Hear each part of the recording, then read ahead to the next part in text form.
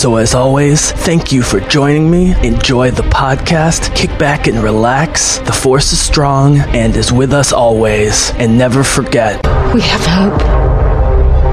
Rebellions are built on hope.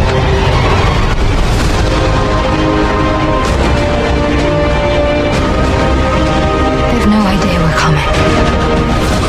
Take hold of this moment. The Force is strong. Make 10 men feel like 100. We'll take the next chance. And the next. You're rebels, aren't you? Save the rebellion! Save the dream! The Bizzle! Called the Jesse James. Jesse, a.k.a. The Bizzle. Oh, the Bizzle, thank you. The Bizzle? Thank you, The Bizzle. Yeah. The Bizzle. And so, like, here's the thing with Adam Driver. If there was a place to where I could have really forgived him, I think it was at that moment. say Kylo Ren. Kylo Ren, not Adam Driver, Kylo Ren. That's fair. When I saw Kylo and they teamed up and killed all those Emperor guards together, yep, that was the only place where he could have remotely, in my mind, been like, let's go do the good thing now. You know what I mean? Where he could have also, like, I was going to. Now I am relieved of my manipulator. I just killed him. It was him all the time. That was manipulating me. But, like, he's clear. Like, you could argue that the Emperor was controlling him the entire time, and that, or not the Emperor, the Snoke. Snoke was controlling him the entire time, and then now that he killed Snoke, he was free of this evil manipulation. And to be honest with you, maybe I could have let it happen and ran with the fact that they were going to love each other and that he was a good person.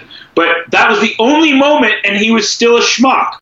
I think he's got puppy dog love for Rey. It just doesn't go the other way. That's what the Reylos don't understand, is that there's definitely romantic feelings and tension on Kylo's side. Rey just wants to bring him to the good side because she thinks she can save everyone, like Luke.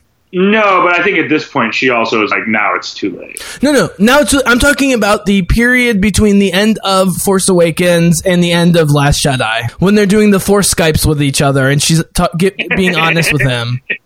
You said it so quicker than I did. I didn't even know how to call it, but yeah, the Force Skypes. Yeah, the Force Skypes. Sponsored by Snoke.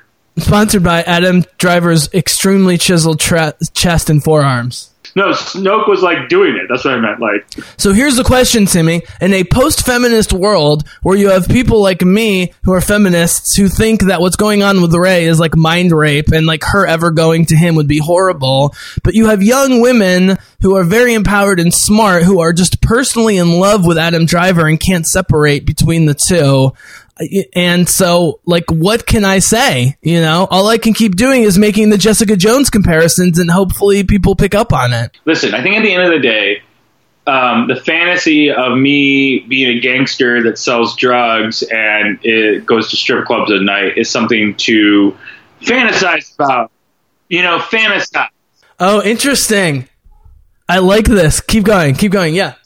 You know what I mean? Like, I can fantasize about this lifestyle where I'm this big dog. So this is like Snoop rapping about being a gangsta as like this fantasy thing. That's interesting. So, like, my fantasy, if like, when I get drunk and I feel Jedi drunk and I don't know, out with my friend, like, out with the guys and watching sports and blah, blah, blah. Like, and like, so maybe at some level I'm pretending that I live that life, right? Like that other life.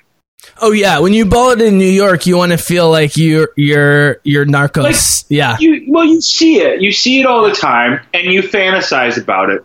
But there's a fine line. Yeah, but there's a fine line between understanding what it's like to wake up actually in that life and pretending with your friends for a couple nights a year that you live that life. You know, so I think that's maybe what it is. Like, and I hope that's what it is. I hope that it's just a fantasy of a sexual fantasy of jest to want to fuck Billy the Kid or Mickey Knox from Natural Born Killers or the amount of press and love letters that Charlie Manson got in jail. You know what I mean? So like, it's one thing to fantasize, and it's another thing to be like, yeah, I really. It's one thing to fantasize, and then it's other to be like, no, that's what I'm striving to be. So if they're just joking, I guess they're not in saying that, like, right.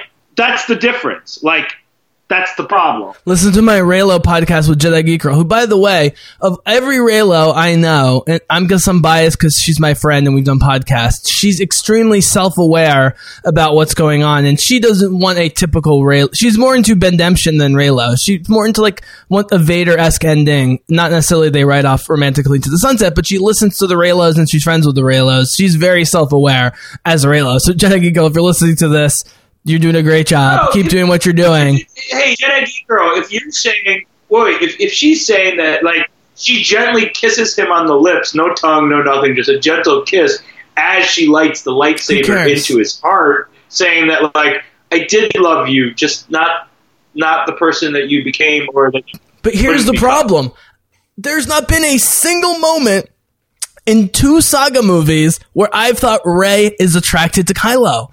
And, like, I'm the kind of person who does generally underestimate this, and I often miss female signals for me when occasionally it happens until it's too late, or luckily if I have a friend with me, like on my birthday, I can't remember who it was, I'm not going to say anything more at the bar or whatever, someone said something to me, I would not have known. But it's so obvious that she at most wants to turn him to the good side and be buds with him. Like, there's no sexual, if anything, her 2 seconds with Poe at the end of episode 8 where she goes, I'm Rey, and he goes, I know, and they smile at each other. I'm like, they already have more chemistry than her and Adam Driver from a sexual standpoint. It's like Jyn and Cassian. Jedi Geek Girl people I talk to, even if they like Rogue One, they're like, oh, there was nothing between Jyn and Cassian. They were just friends. Simi, say it on the podcast. Do you believe there was nothing going on between Jyn and Cassian? You personally, Simi Klimo. I don't think it's a fair question because their relationship lasted less than a week. Sexy looks. We had 20 sexy looks. They held each other at the end of that movie the way people who had been married for 50 years would have held each other. Right, which we haven't seen from Rey and Kylo. That's what I'm saying. Right, Rey hasn't done anything like that. Listen. There was a moment. Hold on, Simi. Sorry, really quickly. There was a moment in that commentary. There was a moment in that commentary where you were kind of going along with my sexy look thing and you weren't sure about it. But there was a look, it's that one where he says, welcome home, and they kind of are circling each other, and she kind of leans in and then walks away, where it hits you, where you're like, oh my God. But next thing you know, we're talking about elevator sex. We're like, they have sex in the elevator? No, there's no way. And that's the thing. Like, it's like they're holding hands for comfort and love. Sure. And listen, intimacy is not necessarily ejaculation and penis in vagina. You know what I mean? Like, you can be intimate in other types of ways. And they didn't have enough time to take a shower, let alone fuck. So they were definitely intimate together. So I would say you could be more intimate with someone that you've never slept with than someone you did sleep with at some level. Look, Simi, the number of Daisy Ridley movies I've seen outside of Star Wars is exactly 0. Okay. Right. And so I don't know if she can put on the sexiness like Felicity Jones, because Felicity Jones is known for being in historical romantic dramas with people such as Ralph Fiennes and so forth for 20 years since she was a kid actor. Even the comedies she's in are romantic comedies. Felicity Jones is known for being great in either romantic comedies or romantic dramas. Diego Luna, also Y Tu Mama Tambien, and a ton of other things. Even Narcos, they constantly play on his side. And they're so good looking, and charismatic. How could you blame the two of them? I truly believe they went in with Felicity and Diego Luna and said, you know what, if there's chemistry, there's chemistry, and if there's not, there's not. And they wrote it so that it would go either way. And it ended up that they had amazing physical chemistry, so they went with it, and those actors are so amazing and have done that stuff before. Adam Driver's done some of that stuff, obviously, on TV and film. Daisy Ridley's really not. And so, but let's put it this way. I don't think either Rian Johnson nor J.J. Abrams has written Rey to have feelings for Kylo because Daisy Ridley is unable to do it. I just don't think, I think they agree with you and I that there's a weird connection, but from her end, it's not romantic. And so it's completely projecting from the minds of female Star Wars fans who love Adam Driver. I'm sorry, guys. You can unsubscribe now. I've talked about this a ton. You know I talk 80% about females. I've gotten criticized recently about talking too much about females. I did hour and a half long Scarlett Johansson podcast, but it's because I love these young actresses. Not just because I love women, and I talk about my man crushes when I have them. Adam Driver is not one of them, although I really have always loved his acting chops going back to Girls. I was one of the few people who was like, I think this guy's going to be great in Star Wars, and I love him as a bad guy. But Simi, as someone who's been through it and haven't had a long-term relationship in a while, but still into Girls and I'm open to it, I've not seen a moment where Ray is really like digging his vibe on that level. The Cassian Jyn 20, let's put it this way. The 20 Jyn Cassian sexy looks, there hasn't been one like that where it's been mutual both ways from Ray and Kylo. I think it's coming from Kylo, not Ray. No, that's my point. That's my whole point. Listen. We agree. Listen, at the end of the day, there is a little bit of Stockholm in this because she is kind of his captain. For 5 minutes in Force Awakens until she fights back, yeah. No, not in Force Awakens. I'm talking about in Rogue One. I'm sorry.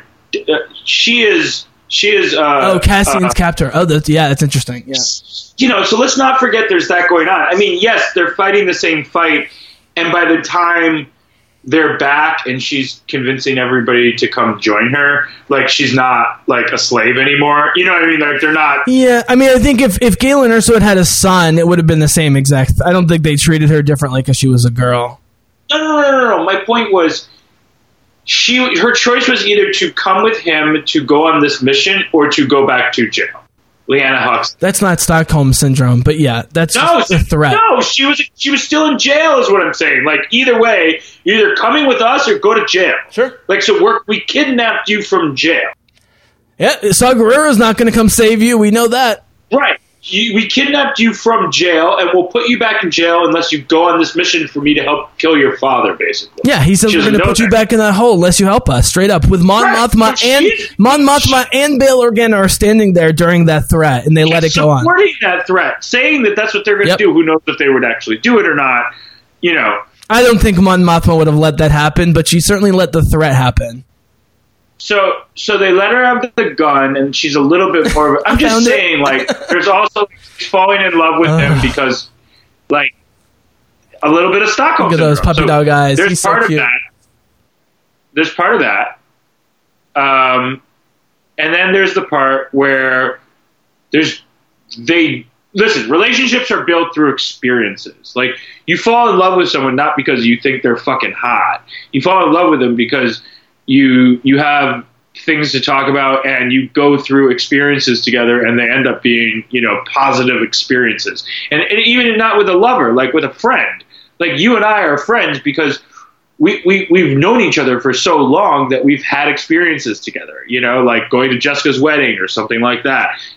That's what builds relationships. There was a study done where they interviewed people who were stuck in an elevator with a stranger, and it was a psychological study, and they found that, like, they're all still, if you were ever stuck in the elevator with some stranger, like a lawyer and a janitor, a stripper and a banker, they're all like best friends. Like they're still good friends and they still keep in touch. And the same thing, like if you're joining a fraternity or joining the army or the military, they try to put you through experiences so you build a relationship, because that relationship is experience. So they went through the murder of her father, the explosion, a war or two, and then succeeding on a mission that will inevitably save the galaxy together. So whether they actually love each other or not, the emotions and gratitude as they are about to die, holding hands, loving one another, is all what is, what could have been, what will be,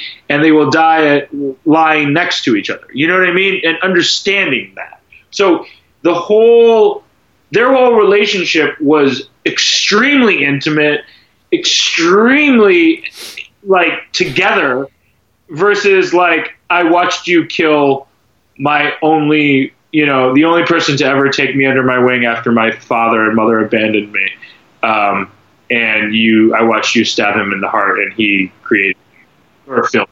Well, Leia would be the other, but that's okay. No. I'm just saying. I just think like the relationship between what's going on in Rogue One. That relationship is way more solid. Of like, wow, I wish we had another 10 years together or another 10 minutes together. Like some cheesy line like that as the world explodes. Versus like, Han gave me everything. And I respect, he's like literally a hero in my eyes. And I got to live with a hero who happens to be your father. And I watched you kill him. So like that just a normal human being of any measure, if they went through that, would never fall in love with that person who she or he saw do that. It's just not normal. So like, that's why I find like the whole relationship, like the whole like, yearn for that relationship to exist, just fucking mad. Yeah. Like it's just fucking mad. You're out of your gourd. Like, can you imagine? Like, think of your favorite teacher you've ever loved in your life, and think about watching. Every time I get you on Kylo and Han, it's like a fucking dissertation. It's just the idea that these people. I understand, like Mickey Knox is sexy. Look, it's a reality, Simi, whether we like it or not, is that women that you would normally respect are Reylos deep down. It's crazy. It's so irrational. There is no logic. It just doesn't make any sense. There's no logic in love, Simi. There's no logic in love. Oh, come on. There's no logic in love. Especially young love. And a lot of these are young women. Look, dude, here's the difference. The Star Wars women, like personalities who are our age or even older, or like Claudia Gray, who wrote Bloodline, Lost Stars, Leia, Princess of Alderaan, etc., they post about Jyn and Cassian all the time because that is a mature relationship. When they filmed Rogue One, both Diego Luna and Felicity Jones had been nominated for a shit ton of awards in all media in their various places, but were in their early 30s. And I know Adam Driver's older than Daisy Ridley, but she's young. I mean, she's younger than Mark Hamill was. For sure. I mean, she's closer to Hayden Christensen's age than Mark Hamill's age in terms of the trilogy or whatever. And there's a difference between the sort of the puppy dog fantasy Disney storybook love that you want to see on paper between Rey and Kylo and the actual adult, mature, physical, sexual chemistry that's going on in Rogue One. And so when I talk to people who don't see the pheromones flying in Rogue One, it makes me a little not suspicious, but makes me a little concerned about their personal lives. That maybe they're not experiencing things, like let's put it this way, Simi, right? All the great romances, all the great relationships are usually unplanned. That's a little bit of a jump of a projection. You know what I mean? I wouldn't say that. I would just say they're just a little dense. You know what I mean? Like, it's subtle. Just because they don't see I don't know who's being more insulting here on this issue, you or me. It's tough to say. I think you're being a little like saying that those people don't fuck a lot or aren't in love or something. That's not what I see. You're reading into this. They're probably having more sex than me because I'm having exactly zero sex right now. No. I'm saying. I think someone who wasn't looking into it much could miss it. I'm saying there's a difference between idealizing love and look, if it's your movie and it's your storybook movie, then sure, that's the thing. That's why I can't be that upset. It's like if this is your fantasy, sure, but to think that it's going to happen and that J.J. Abrams is going to give what's in your brain directly to millions of Americans and people around the world, I just don't think is happening. And this is actually concern for people I know who are out and out Reylos, who are younger, a little more naive. I'm not saying they're not in sexual relationships and stuff, but are a little bit younger and are more naive and more idealizing of this stuff. And I'm concerned when they don't get what they want. But you know what? That's a life lesson.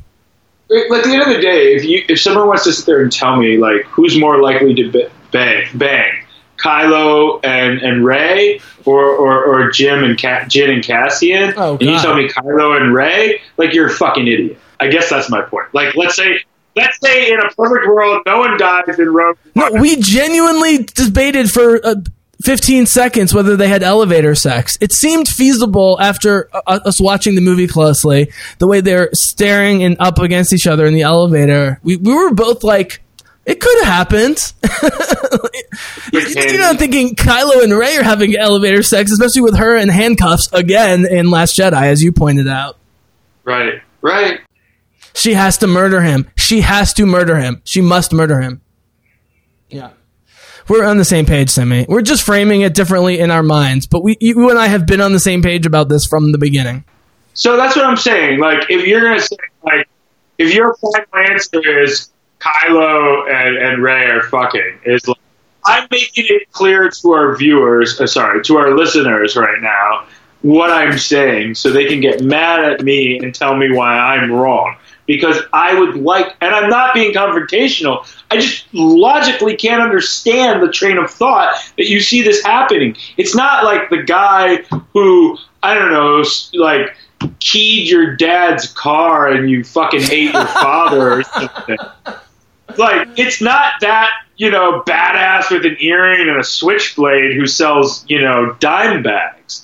Like, we're talking about a filthy fucker. Like, he's like a horrible genocidal maniac. And like, but maybe he's a gentle lover. He's sensitive and soft and feminine in bed, Simi. Why? Because he has long hair and a temper tantrum like a 7-year-old with a lightsaber? Give me a fucking break.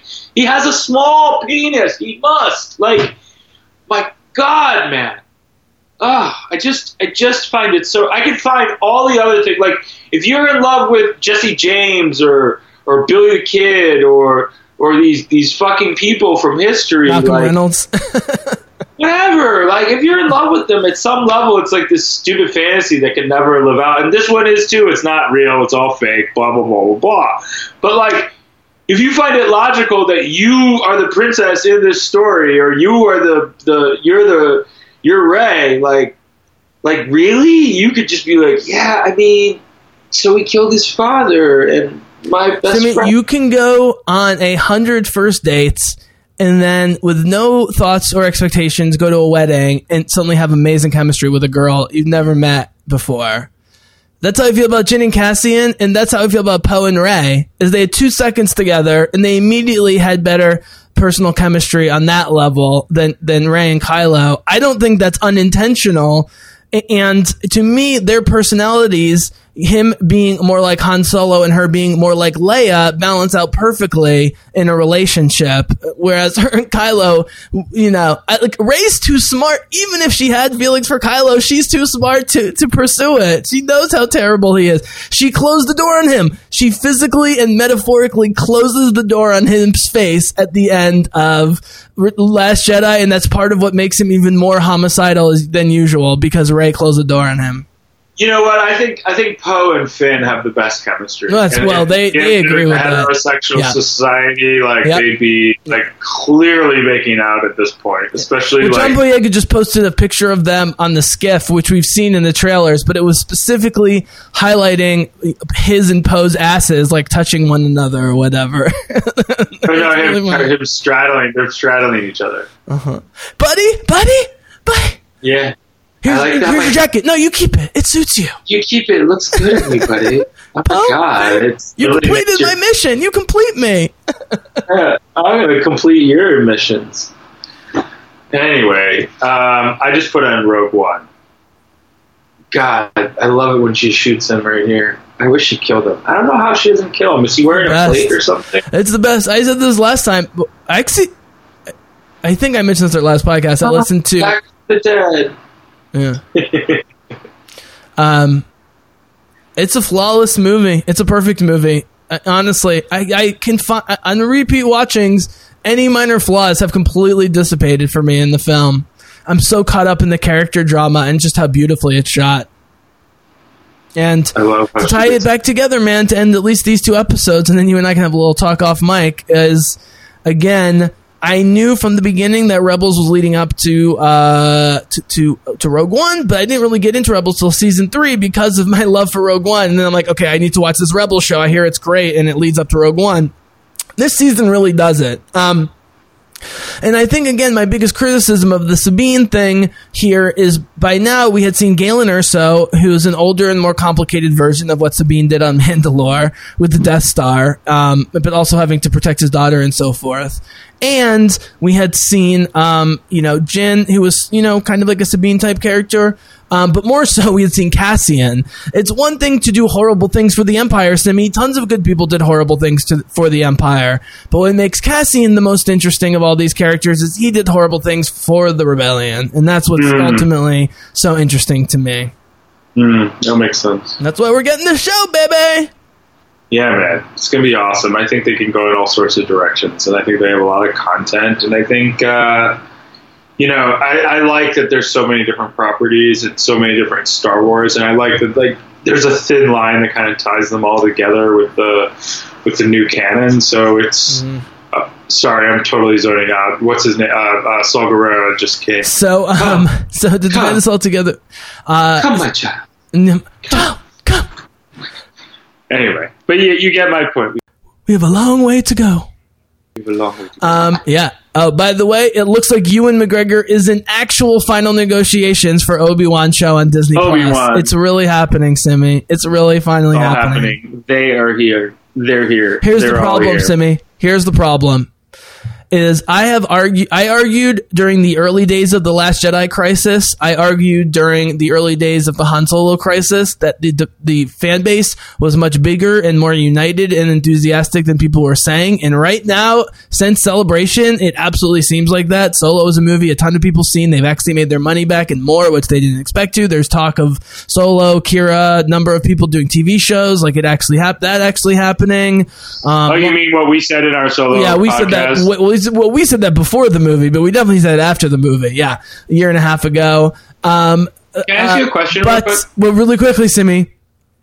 But if the Rey and Kylo situation is handled poorly in either direction, if it's so Reylo that you and I throw up in our seats, or if it's so not Reylo that the Reylos suddenly get... Because I've already heard, the Reylo people love the saga movies. They think Rogue One and Solo are kind of quaint, but clearly Force Awakens and Last Jedi are the best. And then there's people like us from our generation who think exactly the opposite, that Solo and Rogue One are the best overall, and that the saga movies are very flawed.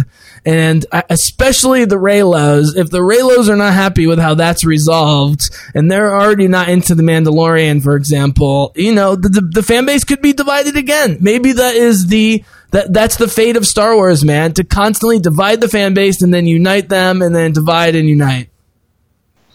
Well, I mean, that's unfortunately the way we communicate in social media. Well, it sucks for them because you and I have basically enjoyed everything that's come out of Right. Yeah. Right. I feel like it's just like a good wine. It's like, right. So that I think The Last Jedi is my least favorite property of the new Star Wars, and I still love it. It's just, I mean, what more could I ask for? You know what's funny? I look back to like my earliest memory of my first action hero movie, and like, of course, in my mind there's Batman, but there's also He-Man and Masters of the Universe, and it's interesting because I actually remember I Have the Power. Yeah. It wasn't a great storyline, and it wasn't a great movie. I just didn't understand, like, at that age, at that time, I guess I didn't know how to do it, and Farrah beat me to it 20 years later. I was like, they should just do this for all these comic books. Like, it's just like, why wouldn't they? Batman's out and He-Man's out, so why don't they just do them all? Like, I would love that. And I just kind of thought that, I guess, only boys like comic books, or I don't know, I just kind of thought, like, this is just my line of hobbies and people are into other shit. But 20 years later, that's just like the most popular thing in the world.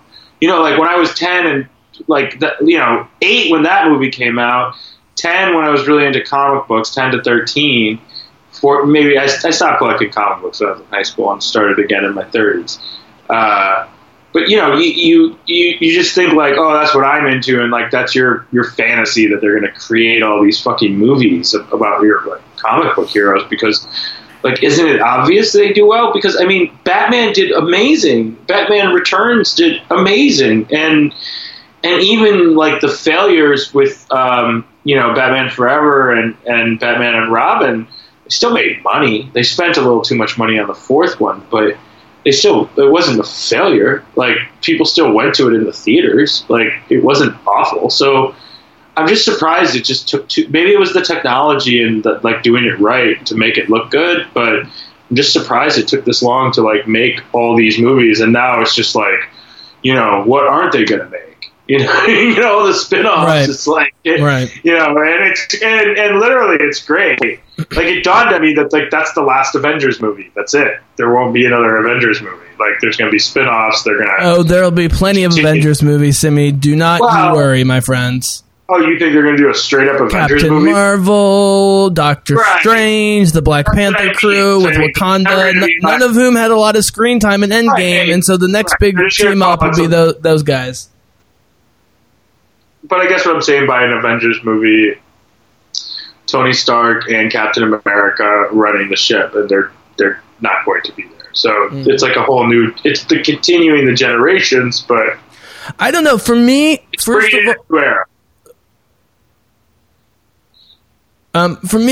of all, even when I was reading X-Men briefly and some other comic books, like when I was like 11, 12 years old, even then I remember feeling like it didn't totally speak to me after I'd loved Star Wars as a kid, and then I was, taking a break.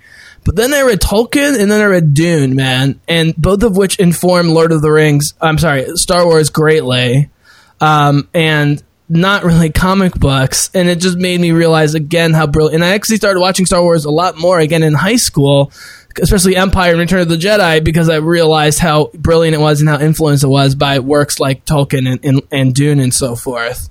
And that has never stopped. And I've done a ton of Marvel coverage, man. I started my podcast because of Captain America, the Winter Soldier, and Ultron, and Guardians of the Galaxy. There was a string, X-Men, Days of Future Past. There was a string of great Marvel movies.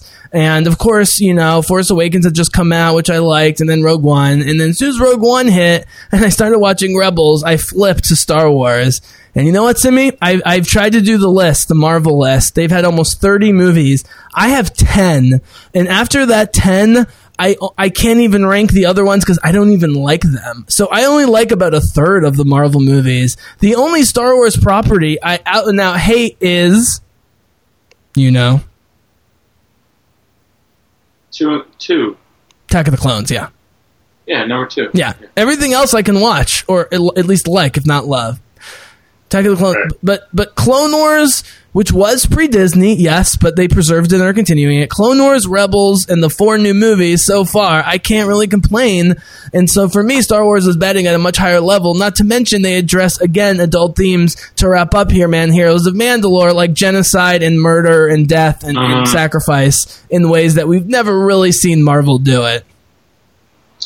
Yeah. And just because Deadpool has a foul mouth and there's a lot of blood doesn't actually make it a more mature property than Star Wars Rebels. I know that sounds crazy, but, Listen, at the end of the day, I'm here to be entertained. And I want the variety because I need it. Right. And which is part of why you rate Solo higher than me, by the way. Yeah. Well, I agree with you on all those, everything you just said. I don't disagree with any of it. So it's all right. But for me, it's like, I'm going to watch the sequel no matter how bad it is, or the third one or whatever, no matter how bad it is, because if I enjoy the story a little bit and you want to show me more of it, it's just frosting. I'm not comparing it to, like, the best movie in the world. I'm comparing it to, like, I want to watch this on a Saturday and I like going to the movies. So it's like, will I enjoy watching it in the theater and find aspects to where, like, my $15 on my ticket went somewhere, and that's what I'm looking for ultimately.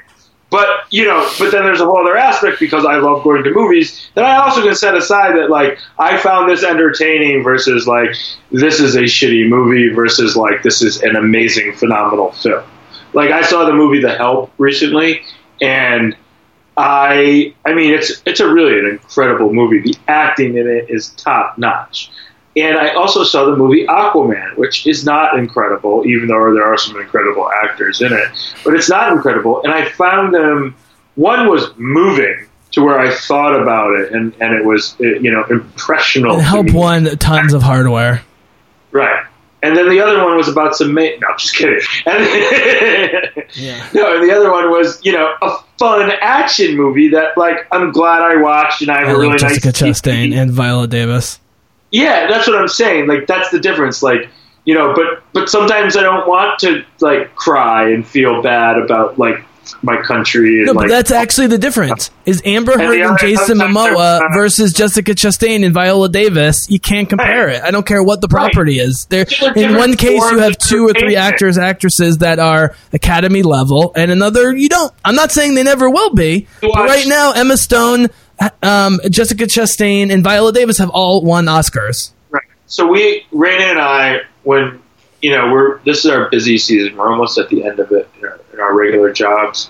The summer is like when both of us are crazy. So we've been actually killing Elementary. It's the Sherlock Holmes Lucy Liu modern day, and it's very good. But like it's enough to where it's mentally challenging, entertaining, but not to where we have to invest so much because the episodes aren't climbing. They're all there. Maybe there's 2 or 3 that climb, but most of them are independent episodes. So versus like a lot of shows out there, like there's like investment and like everything depends on the other one, and it's just harder to like. You have to know like what happened in the last episode and blah blah blah blah blah. Anyway, so there isn't much of a climb. It's really just there's different cases that they solve all the time. So it's just enough entertainment for as much energy as we have to dedicate to it versus something like, do you want to watch The Help? You know what I mean? Like that's, spending emotional drain at the end of the day on a Tuesday is not what I want. It's exhausting at some level. So different types of entertainment at different times is what you can afford. So it's not like you can watch an Academy Award-winning film. Like, I'm not watching Schindler's List again, ever. But you are watching Rogue One, and there was a time when you said you didn't watch Rogue One a lot because of how dark and depressing it was. But now, like me, you've learned to be able to put it on in the background and watch it in different ways. And other people have too, dude, which is why people have come back to Rogue One, and more people are saying it's their favorite of the new movies because they've gone back to it and realized how complicated and interesting it is. I cheat. It's the same thing of like watching the first 45 minutes of Blow. It's fucking awesome. I'll put Rogue One on mute though in the background because it's one thing to watch them say the lines versus hear them say the lines. Then I really start crying. How old is Daisy? Now probably 24, but when she started this whole thing, she's probably 18 or 19. She was 19 when she filmed Rogue One? Well, no. Oh, you mean Felicity Jones? Oh, I'm sorry, Felicity Jones. She's all right. She's all right. She's maybe a year younger than you and I. Oh, she's an incredible actress. Yeah. Uh-huh. Yeah. Oh, my God. She did great on the basis of sex. I wish the movie had been more epic, but she was awesome in it. She'd also look... I haven't seen it. I need to do that. She also would look great as a cartoon because like they'd be able to do her eyes really well. I mean, I know you don't like watching Forces of Destiny, but the 3 Jyn Erso episodes, one of which is with Sabine, and the other one is Saving a Loth Cat, which is the cutest thing ever. I saw it. She's great as a cartoon, and she voices it. Yeah. She actually voiced it? Well, that was my big wish before season 4 of Rebels, was that either Cassian or Jyn, especially Jyn in cartoon form, come in. It didn't happen, but just the fact that it could have was cool. Yeah, man. I love the 2D art style of Force of Destiny. And I love that they're doing all these shorts for the little kids, 1 minute to 2 minutes long. It's a great animation. And they're trying to do so many different formats. Again, I know Avengers has the big money in the short term. Although, by the way, dude, Force Awakens still smoked, and not smoked, but beat Endgame significantly in the United States by over $100 million, even though Endgame made $3 billion worldwide. So Force Awakens, $1 billion in the US is probably not going to be beaten ever unless Star Wars produces another movie. Because when Star Wars is amazing and it hits the zeitgeist, there's nothing Americans like more than a Star Wars movie. I don't care this Marvel stuff. Marvel is always having to put an A+ effort out, Simi, because they know they could be out of the zeitgeist like they were in 2000 before X-Men and Spider-Man. Do you know why I think that is? I think Star Wars captured the perfect amount. I mean, it was popular at such a, so my mom appreciates movies and likes going to the movies, but like if you ask her to like tell you what happened in the movie, like there's no way she could do that. Like she loses things, but she still enjoys it. Like not because she's old. She's been doing this even when she was my age or younger. It's just too much going on to follow the story sometimes. So she misses like plot lines and stuff. It's just how she is, but she's very intelligent. It's just not how she's more of a reader than a movie person. Yeah. Right. So she'll go, the fact that like Star Wars was a big deal to her even. Yeah. You know what I mean? My mom won't go see a Marvel movie for shit, but she'll go see every Star Wars movie and she loves them. Yeah. So the fact that it's significant to someone's in their 60s and the fact that it's significant to someone in their 30s and the fact that it's now significant to, you know, my 5-year-old goddaughter, you know, like you've dominated the buying market of anything, because at the end of the day, like, I don't think Mickey Mouse is cool, but Lila, my niece, thinks Mickey Mouse is cool. Martha, my mom, doesn't think Mickey Mouse is cool. So you can keep going through this, but like we could all agree, even though my goddaughter has kind of gotten off of Star Wars a little bit, sadly enough, I'm sure she'll come back to it. But they always come back. Yeah, she'll come back to it and think it's cool again. But the fact that it spans generations and is popular to generations is really why it's the most dominant franchise. I think taking a full year and a half off in all media other than like Star Wars Resistance and a few things was an amazing idea. I thought so at the time. I dreaded waiting, but now that we're almost through the wait and they're not releasing a trailer till October, which I'm so happy about. I said I only wanted one more trailer and I wanted it close to the movie like they did with Rogue One, man, and they nailed it with the final Rogue One trailer, and they're going to nail it with the final Episode 9 trailer. When does Episode 9 come out? I just sent you the Finn Poe pic on Skype. 120 days from yesterday. So December? Yeah, it's a Christmas movie, which is where Star Wars is supposed to be. They should have done Solo at Christmas. That was the whole point. Right. Solo would have made $800 to $900 million instead of 500, but it doesn't matter. They made their money back. Yeah, exactly. Yep. Exactly. Well, this has been fun. I really like the tangent that we went on. I don't think we need... sorry, guys. We're going to still do the other episode. No. This is always what I wanted to do, but you'll be excited when you just see the screenshots for In the Name of the Rebellion Part 1 and Part 2 where Saw and Mon Mothma are going at each other. It's great. That's awesome. And then Saw almost converts, Sabine and Ezra to his side for the same reason Cassian does extreme things, because some people see that. That's the thing, man, is Cassian continues to do very daring things on behalf of the rebellion. He just realizes that Jin's vision is better than, the general, the bad rebel general's vision or whatever of just assassinating people, for example. They continue to want to take action, and just to tease it, man, at the end of In the Name of the Rebellion Part 2, they're done with Saw Gerrera and they're never going to deal with him again, but Sabine and Ezra still have a spark of like, we need to do more, and that's why they go back to Lothal against the wishes actually of Mon Mothma and the rebellion, as we will say, to fight that battle and free the planet. Yeah, man. I think there's just nothing but up, man. Nothing but up. And still watching all this other stuff. I'm really looking forward to the thoughts on this or any other topic. I'm giving it to you as the senior contributor guest. Go ahead. Anything you want to talk about?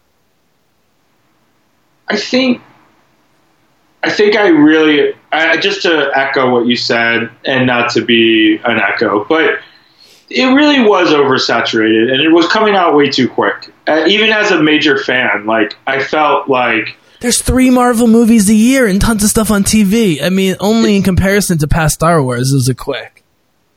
Well, it's just a little more time. Like, I feel like you shouldn't.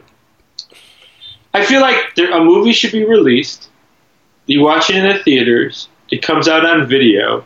And then as soon as the DVD release, you know what I mean? As soon as the live streaming comes out, another movie is going to come out in a month. It was weird.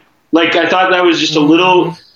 I mean, like, being a fan, awesome, but I felt it was a little too quick. That like, let me chew this up a little bit more, and then I'm gonna go see it. But it was always like it was just so rapid, so quickly. And I think Solo is what really was the sacrificial lamb to that oversaturation. But still, the money is there because the product is still good. So we said it the same way, and I said it then.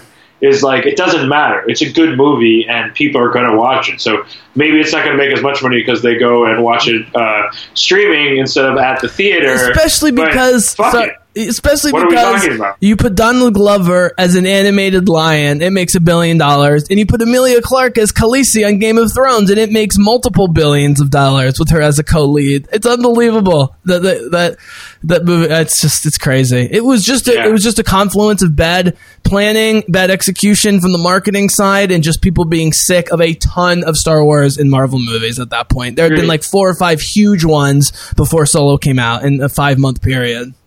Right. Agreed. But we're back on track, baby. And I don't think Episode 9 is going to make $3 billion.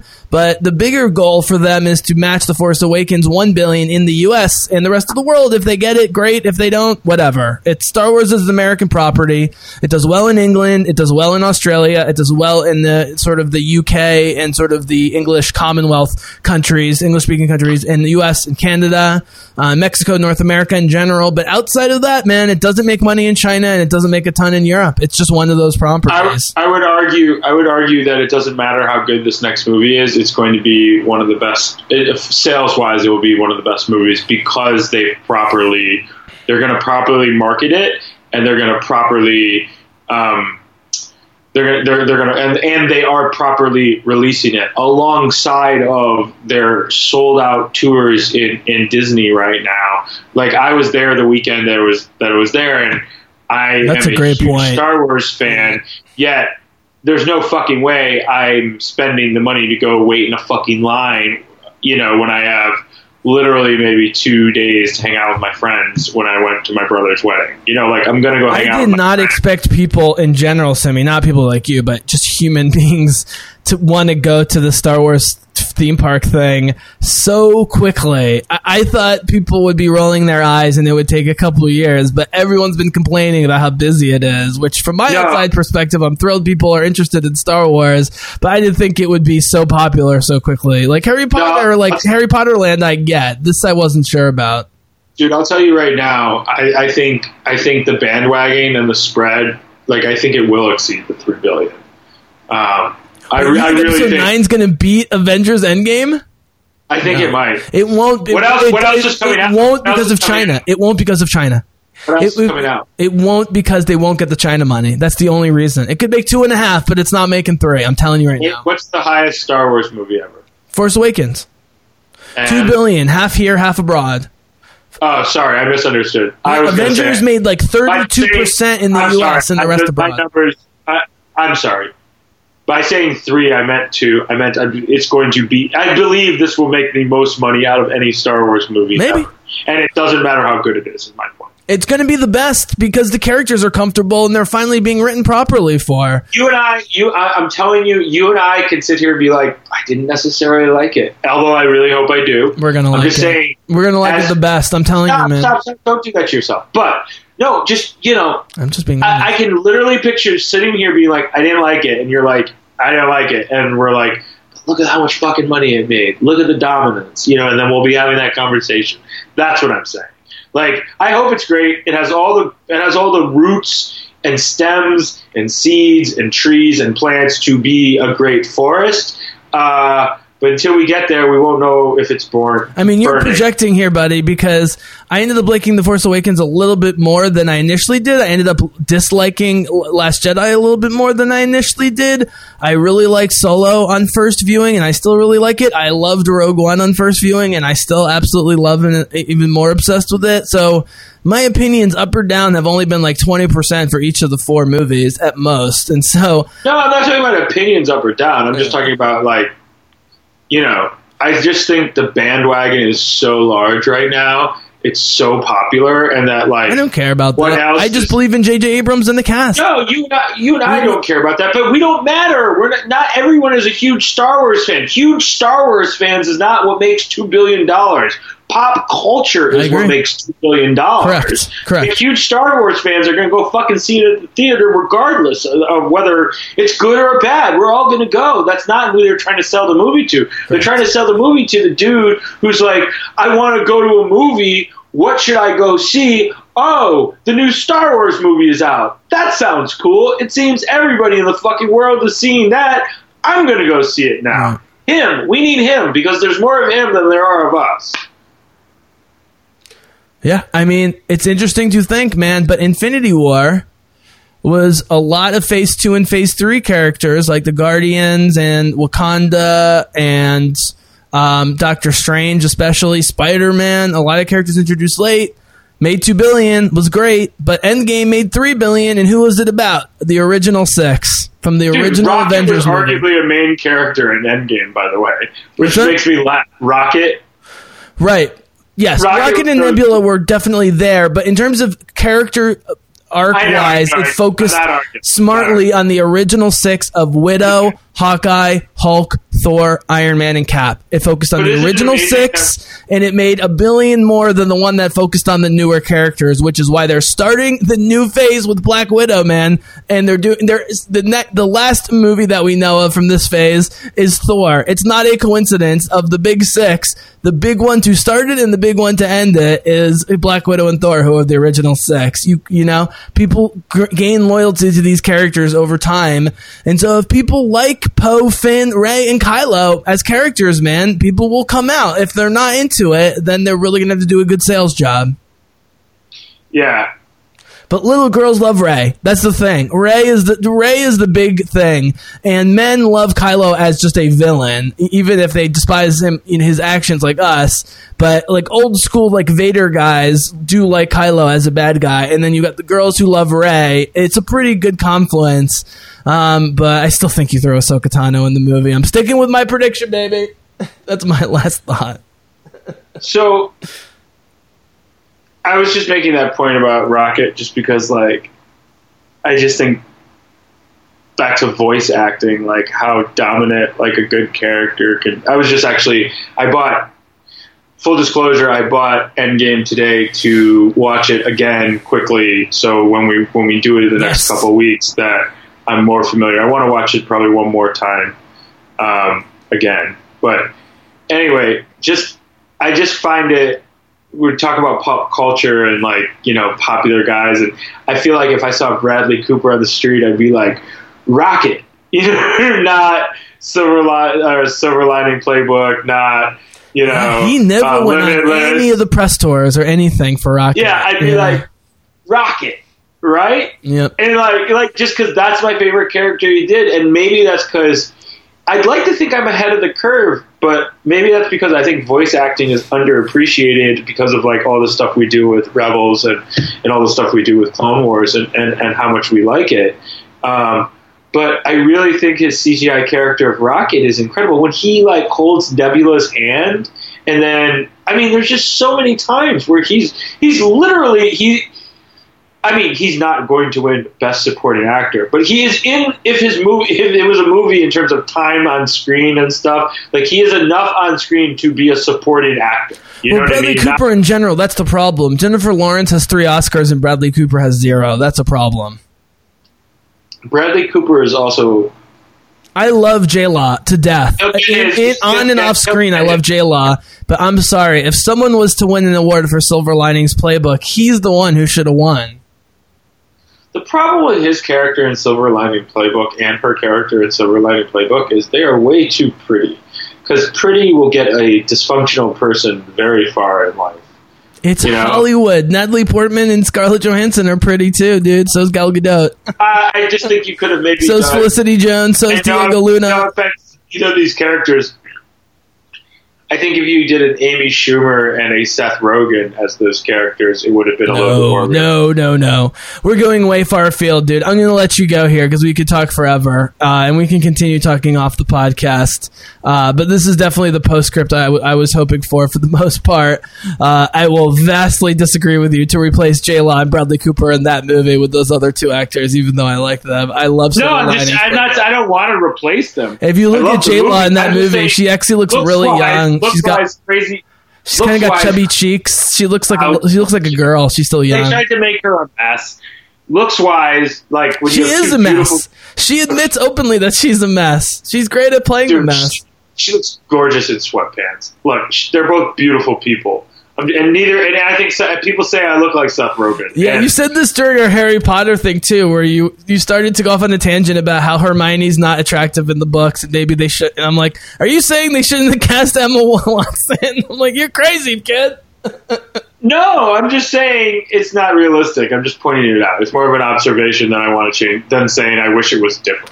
This coming from an extremely good-looking guy, people. Don't listen to Simi's lies. He's lying to you. He's being hypocritical. He's good-looking. He's got a beautiful wife. Our friends are beautiful. Man. Anyways. Beautiful.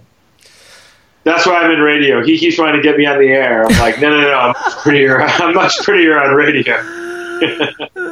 All right, buddy. Well, this was great. Thank you so much. My biggest problem right now is, do I cut this in two or just do it all as one? My instinct is to release it all as one, but people are constantly telling me my podcasts are too long, so I don't know. Well, if you want to listen, if we've done a good hour here or half hour as this commentary, I would over say an hour post game. Oh, so cut the post game and label the post game. I'll do a quick insert with me in the beginning. I'll do a pre-intro for 5 seconds being like, hey guys, so we actually went long and we just ended up doing a second podcast basically. So this is 246 and then 247 is us just talking about Star Wars and the movie industry and so forth. Something like that. Does that work? You could do that or just look at it like a whole fucking different thing. Yeah. Awesome. Dude, I'm so proud of you for reading Dune. I'll be thrilled if you read 2 and 3. You definitely don't need to read 4, 5, and 6, but 2 and 3 are great to complete the story. So I'm actually reading it again because, like I said, by reading it, it's audible. Is it Simon Vance that does the voices on your book? Because I've been doing the 4, 5, and 6, and it's Simon Vance, who's great. So, I'm going back through it, and now I'm so much more aware of everything that's going on. Let me check who's doing the voice. So the voices that would be a great either pre-script or post-script next time to talk about Dune, which is awesome. Scott Brick Scott. It should be Scott Brick and Simon Vance. Scott Brick reads the interludes. It's Oh wait, hold on. Sorry. All right, you'll tell me off air. So guys, okay, narrated by Scott Brick.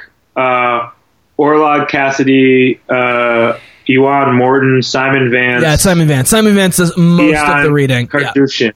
Yeah. That sort of deep British, sort of husky British voice guy that does most of it is Simon Vance. He reads a lot of the best fantasy and science fiction, new and old. Yeah, dude, it's incredible. So it just says, I guess, this is probably just the first book. It's Dune. It is. It's the first book. We'll continue this. So, okay. All right, buddy. This was great. My girl Sabini Bean was awesome. Get a little Mandalorian, and then we're going to get some Saw Gerrera next time, buddy. Oh, yeah. This was fun. Thank you, Simi. And thanks, buddy. Congrats on the new abode. Hopefully I'll get to visit one of these days and see what's up there, but that's always a big deal, and it sounds like it went pretty painlessly for you guys. Yeah, man. Kind of threw my back out. Oh, yeah, that always... I should just let the movers move. Exactly, but you can't help yourself because you're just a tough guy. Like I said, fat old man. Yeah. Anyways, this was great, man. I can't wait to do it. Endgame to come. Yes, definitely Endgame more of these before that, but we'll get there. Guys. Awesome. All right. Thank you, Simi. Thank you, Bizzlecast listeners. More Daily Rebels and other Bizzlecasts to come. May the Force be with you. But for now, the Bizzlecast is out.